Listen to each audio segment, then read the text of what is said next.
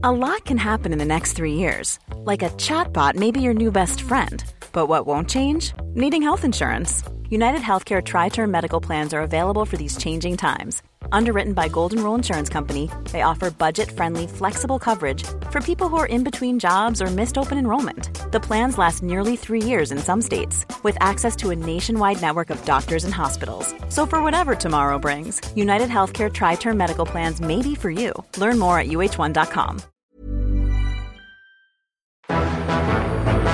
It's March 20th, 1966, and another remarkable event is about to be uncovered by Ariel, Rebecca, and Ali, the Retrospectors.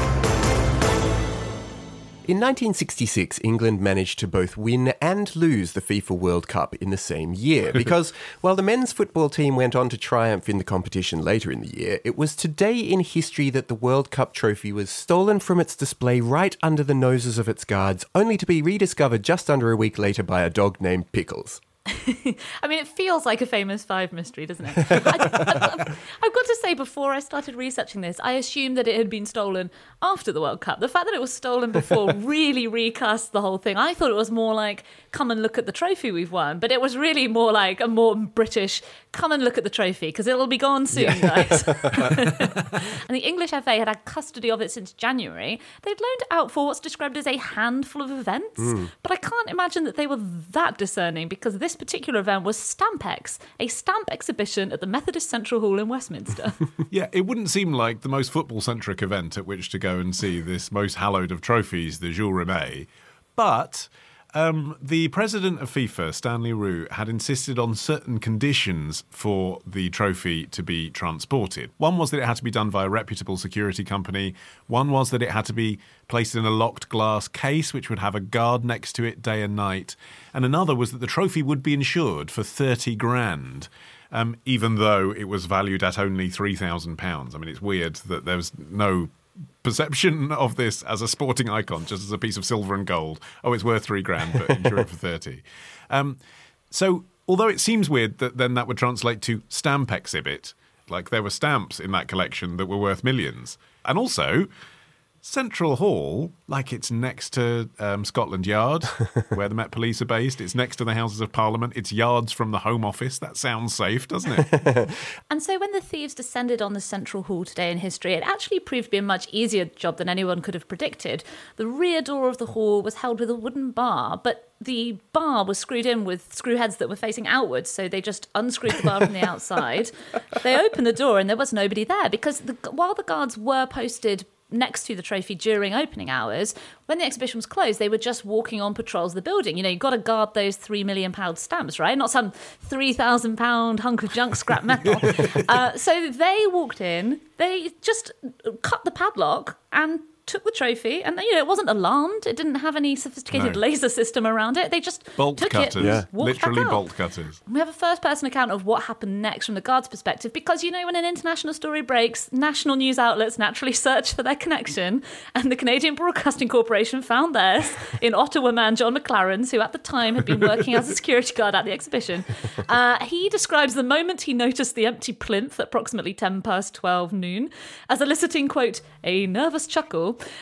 He says, in 10 minutes you could not move. There were hundreds of cops, it seemed like, all over the bloody place. No one knew what was going on. They were running around like a bunch of penguins with their heads cut off. It was crazy. But also the fact that they had checked at 12:10, that's when they noticed, as you say, that the trophy was missing. But the previous run had been at 11 a.m. So the thieves had this full hour-long gap to do what they wanted and seemed to make their way up to the first floor where the trophy was being displayed. They just removed the padlock from the back of the glass to gain entry to the trophy and then taken it and made their getaway. Yeah, I mean, the public, I guess because ultimately nobody was hurt, sort of treated this with a bit of tongue-in-cheek. I mean, you'd think it would be a national embarrassment that the World Cup is being held in England and we're the first country where it goes missing when it's on display. Especially after it was, kept safe from Hitler during the Second World War. There was an official ransom of £4,500 from the sponsors and from FIFA, but the variety star Tommy Trinder offered a further £1,000 if it was returned to him on stage. So, You just got that weird sort of English sense of humour around this event that kind of should be quite serious. Yeah. And the public were trying to chip in and help and find the person that might have stolen it. But the description that was given in the newspapers was really confusing because it was clearly an amalgam of two separate descriptions of two clearly different people. One was a tall person, one was a short person. So this got blended together in the newspaper reporting of a medium-sized person in his late 30s of slim build, around 5'10", with sallow skin and possibly with a scar on his face.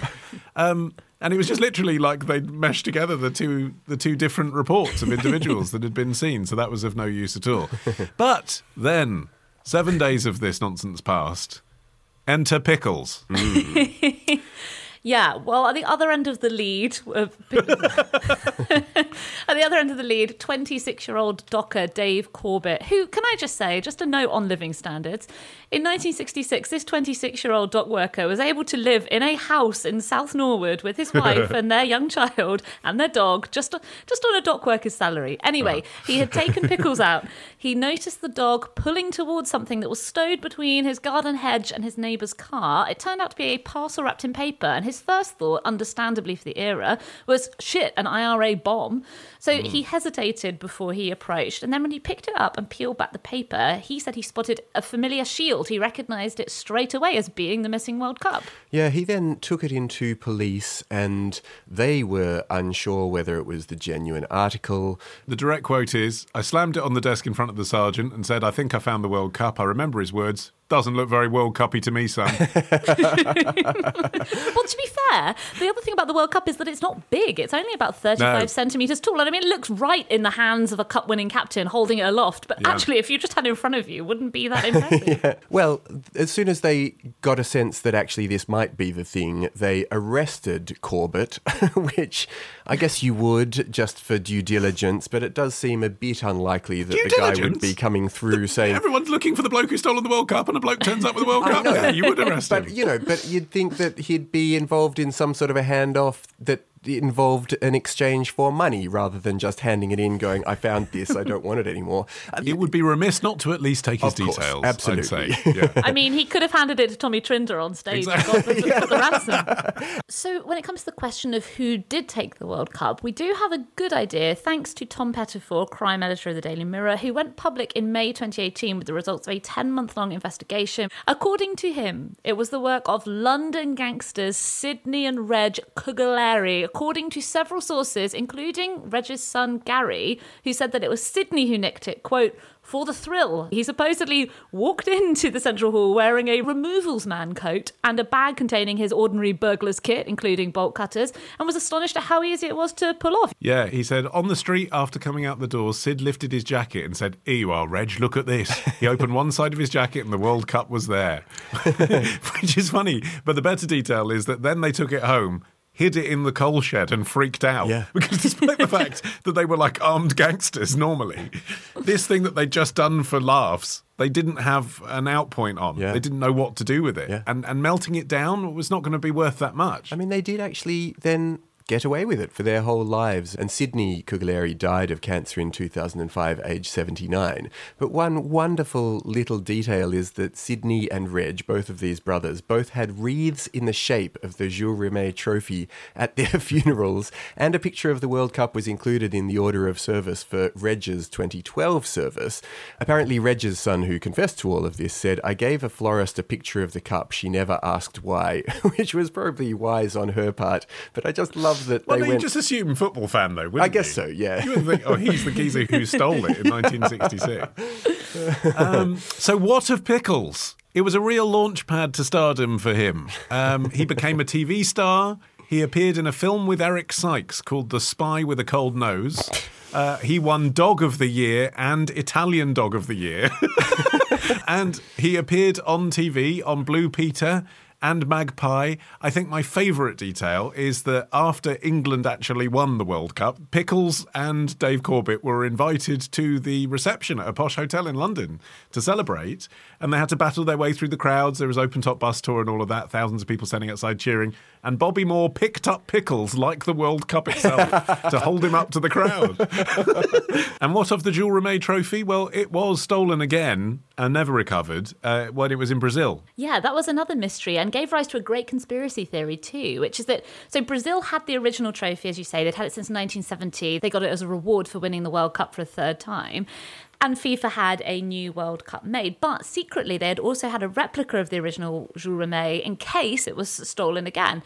And when this unauthorised replica went up for auction in 1997, FIFA unexpectedly bid almost £250,000 to win. That was 10 times the estimate, that was 10 times what it had been estimated to go for, which prompted speculation that the one they'd given Brazil had been the replica and they had held on to the real one secretly all along. That's brilliant.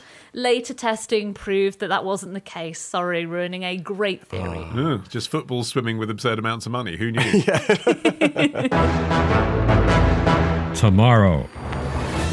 In other words, suddenly the church realised they were too closely related to be married. Ditch the ads and get a Sunday episode when you join Club Retrospectors. Subscribe now on Apple Podcasts. Part of the Acast Creator Network.